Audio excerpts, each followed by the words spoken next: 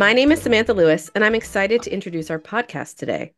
Today's podcast is led by Barry Render, author of the number one operations management title on the market. Our guest today is Tom Cheslock, Vice President of Global Supply Chains at Pfizer. Tom and Barry will be discussing the complexity of Pfizer's global supply chain. Samantha, thanks for the introduction. And Tom, thank you so much for joining us today. Very excited to have you with us. You've done some amazing things at Pfizer. I thought I would just start by asking you a little bit about your career. I know you've been there for decades already. Yeah, thank you, Barry. And thanks for the opportunity to talk with you today. I was looking forward to the discussion and give you a little background on myself and what we do here at Pfizer in supply chain. Just a quick intro. Had the good fortune to attend two, great universities, engineering degree from Penn State and MBA from Temple University, which have certainly helped throughout my career. Right out of school, or actually while I was in school, I did an internship with Ford Motor Company, which then led to kind of full-time upon graduation. And a great company to start with, automotive industry, very dynamic, was introduced at a very early stage of my career to, the Lean Six Sigma concepts, a lot of manufacturing techniques, and more importantly, what I do today, a lot of global supply chain operations and tools that have helped me in that capacity. And then after Ford, I moved on to life sciences and currently the vice president of supply chain here at Pfizer. Uh, Really, what that means is I have responsibility for a couple different business units, everything we make for that you would see in a hospital setting. So, a hospital business unit, and then all of our inflammation immunology products, and then quite a few rare disease products as well. Tom, that's a great background. Can you describe, I know Pfizer is just a massive global company. Can you describe the supply chain that you look at every day? Yeah, absolutely. Thanks. Yeah, very global in nature. We have approximately 36 global manufacturing sites internal. We also use close to 300 contract manufacturers as well. We have about 11 distribution centers, internal Pfizer, that we operate to distribute products around the world. But we also use a large network of 3PLs and partners to help us distribute products because access is very important for us at Pfizer. We want to make sure every patient around the world can get the medicines they need. So we utilize that extensive kind of 3PL network, and we operate in about 180 countries or distribute product in about 180 countries. We use thousands of suppliers, right? We do make some of our own, active product ingredients, but we have a large API supply base, packaging supply base, excipients, all the commodities and components that you could think of that go into manufacturing pharmaceuticals. So a large network. And the real stat that I want to highlight is about 30,000 colleagues throughout that whole supply chain in all of our manufacturing and distribution centers that really make it all happen.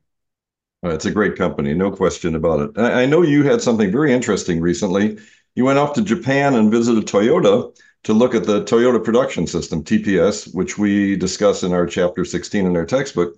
Can you tell us what you found there and what you saw and how good the trip was for you?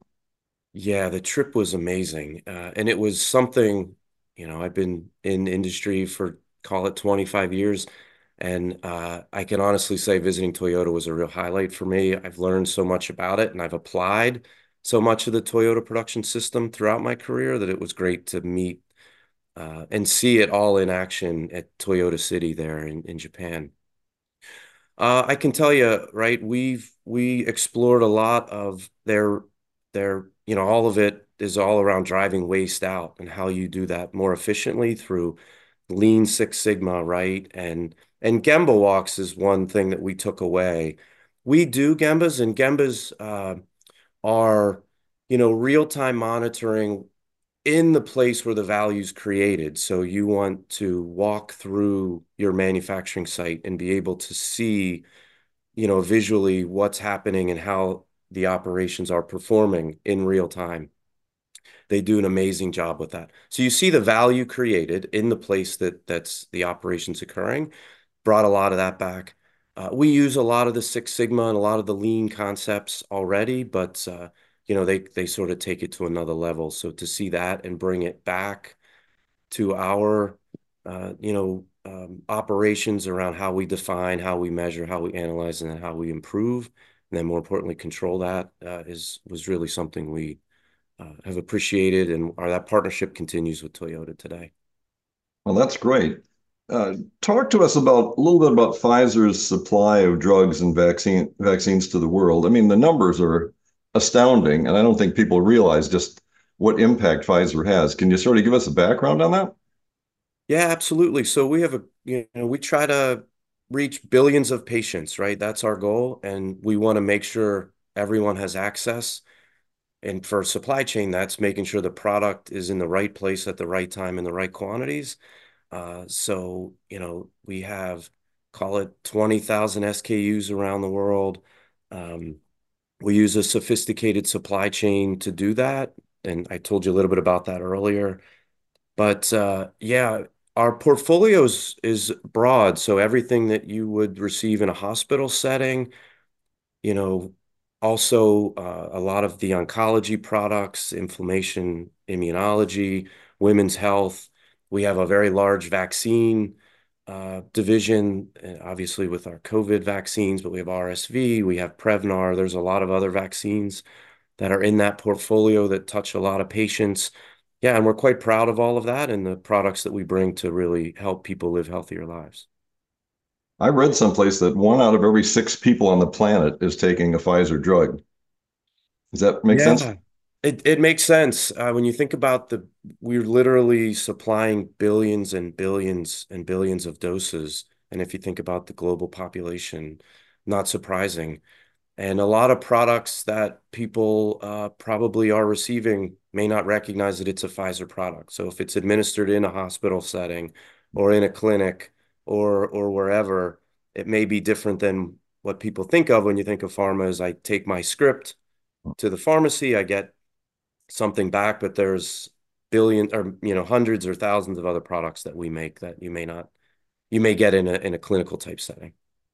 Well, the one product that we mostly recognize, since I've had it myself, is the COVID vaccine, which Pfizer probably got more reputational marketing from than anything else you've put out. And I know that you put out billions of doses in a short time period. How did you handle that? Yeah, great question. First of all, we had a lot of support. We knew it was critical to try to do what we could to help during the pandemic. So we took immediate action. I think first of all, while the vaccine was being developed, we did a lot of things in parallel to scale up our manufacturing and distribution capabilities to be ready to produce uh, billions of doses and then distribute those to, like I said, 180 countries around the world. And we took a lot of risks in that, made a lot of investments in that to be ready, upon approval or when approval was given. And then we went into action, right? We were able to manufacture large amounts of vaccine because of the broad capabilities and large network of manufacturing plants that we have with the sterile injectable capacity. The complicated thing about the vaccine was it was a frozen product, so we had to Right. develop, right. So we had to develop, and the technology to ship it under frozen conditions to all of those countries and make sure the stability was the same when it left to when it arrived and how to monitor that. And we were able to develop good solutions for that. And we had a 99.7 success rate of delivering that product to patient in the most quality and compliant way. So we were pretty excited about that. And again, just doing our part to solve the pandemic and help people get through it. Tom, so much. Thank you so much for being here. I have one last question for you. There's Sure. so many of our listeners are college students, usually undergraduate or MBA students.